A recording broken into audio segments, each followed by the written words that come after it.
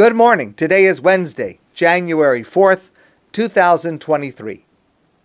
Today is the 11th day of Teves, which is the 50th yahrzeit of a man who had and continues to have a profound influence on me, Rav David Kronglass of blessed memory. He was a rare Torah genius, born in Lithuania.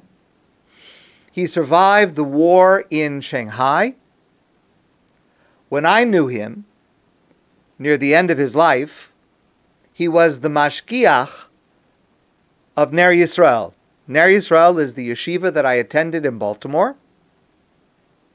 I started in grade 9 at the age of 14. The position of mashgiach in a yeshiva is different than the position of mashgiach in a restaurant. The word is the same, literally means supervisor, but the mashgiach in a yeshiva is a person who is not just concerned with the Torah learning of each student, but also focuses on their character, their faith, their personal development.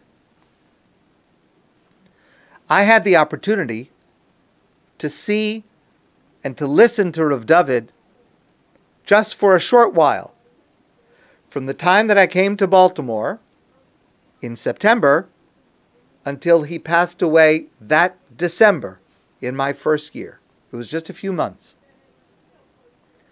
But in that short time, I had the privilege to hear him speak, though at the time I understood very, very little. And I had the privilege to be present on Yom Kippur, when Rav David was the chazan for Ne'ilah for the last time in his life.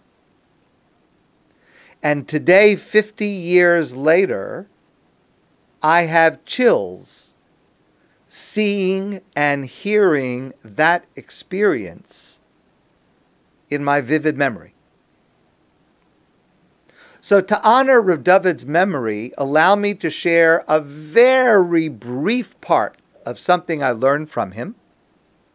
It relates to Rosh Hashanah. Perhaps I will review it in greater depth when we get closer to Rosh Hashanah. I also think that there is a certain benefit in the middle of the Jewish year to both recall and to anticipate the truths of the high holidays. Perhaps the most famous, fearsome Rosh Hashanah prayer, Unesana Tokef Kedushas Hayom, let us tell the deep and heavy significance of this day, Rosh Hashanah. Bashofar Gadol Yitaka, we blow the shofar. V'chalboi olam yavrun lefonecha kivnei maron, and all of mankind passes before you, God. V'yomru, and even the angels say, Hine Yom Hadin, the day of judgment has arrived. Rosh Hashanah is a Yom Hadin. It's a day of judgment. God judges us on our actions in the previous year and decides what will happen to us in the coming year. How do we know that Rosh Hashanah is a Yom Hadin, a day of judgment? So different, of course, than the beginning of the year in so many other cultures. What's curious is there is no source in the Torah that indicates this. There's nothing in the Torah anywhere that indicates Rosh Hashanah is connected to judgment, evaluation, accountability. The only description the Torah gives us about Rosh Hashanah, besides telling us it's the first day of Tishrei, is to tell us that it is Yom Trua, a day of the Trua sound, one of the sounds that the shofar makes.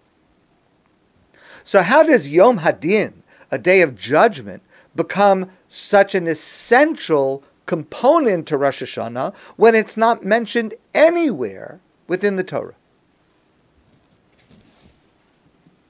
So, in order to understand this, let's start with a different question.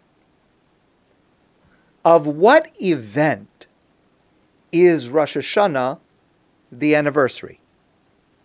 Well, you'll remember, famously, each day of Rosh Hashanah we say 3 times, Hayom Haras Olam, today is the birthday of the world. But our sages tell us that that's not actually precise. The anniversary of the creation of the world, Bereshis bara Elokim, is the 25th day of Elul.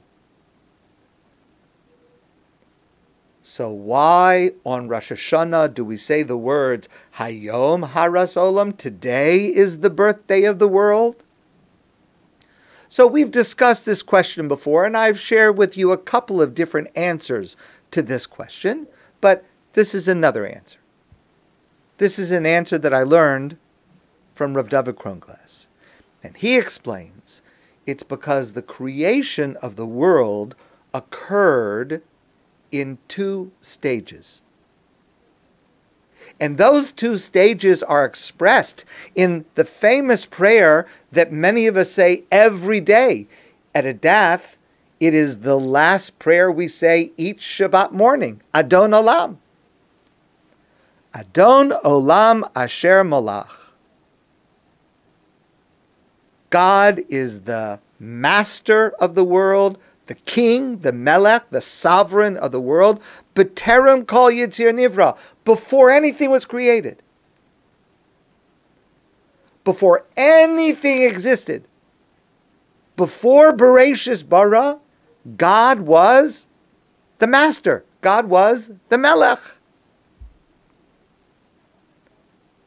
But what does it mean to be a king without subjects? As the Talmud says, Ein melech below am, there can be no king without a people. Who is it that calls God melech, king? The second line of the prayer, Le'es nasa b'chefzo kol, at the time that God created everything according to his will, his desire, Azai melech shemo nikra, that was the moment when God was first called king. Only once Adam and Eve were created on the 6th day of creation, which corresponds to the first day of Tishrei. Remember, if the first day of creation was the 25th day of Elul, that means that the first day of Tishrei, Rosh Hashanah, is the anniversary not of the creation of the world, but of the creation of man, Adam and Eve, Adam and Chava. Only on that day is there someone to call God Melech, a king. God needs man the way a lighthouse needs ships. And the consequence of this is absolutely stunning. When we say on Rosh Hashanah, Hayom Haras Olam, today is the birthday, the creation, the anniversary of the creation of the world, we mean that on this day, the first day of Tishrei, the 6th day of creation, God is transformed. I know that sounds impossible. It is impossible to say. It's impossible to understand. But God is transformed from a potential king to an actual king. A potential king, a king in waiting before there are any subjects to acknowledge God as king, into one who is proclaimed by Adam and Eve, Melech. Now God is an actual king. In other words, it is the anniversary, Rosh Hashanah is the anniversary of the completion of, the words are impossible to say, the creation of God as king through man. And what is a king? A king makes laws. A king holds the king's subjects accountable for those laws. The day that we make God into a melech, into a king, must be a Yom Hadin, a day of judging. Because that is the definition of the sovereignty we bestow. And the anniversary of the day it was first bestowed. Yom Hadin, a day of judgment, is intrinsic to Rosh Hashanah's essence. It needs no external source. It needs no additional source. That is what it is.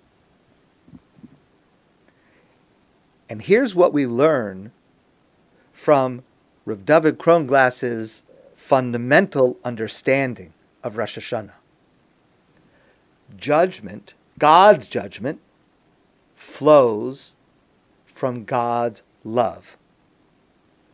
Because of God's love for us, He created an entire world for us. And because of God's love and gratitude to us for making Him a melech, for being mamlech, for granting God's sovereignty, expressing that God is a king, for God's gratitude to us for that, God gives us a Yom Hadin, a day of judging, to help us be the best we can be, to bring us from the potential that we may have within us into actualization, into realization.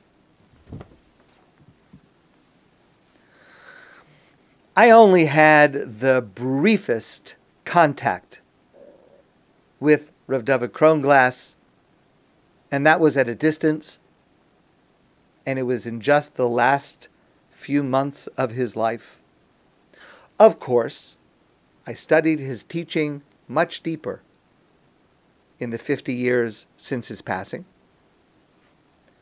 But that was the goal of his life, to help each of his students be the best that we can be.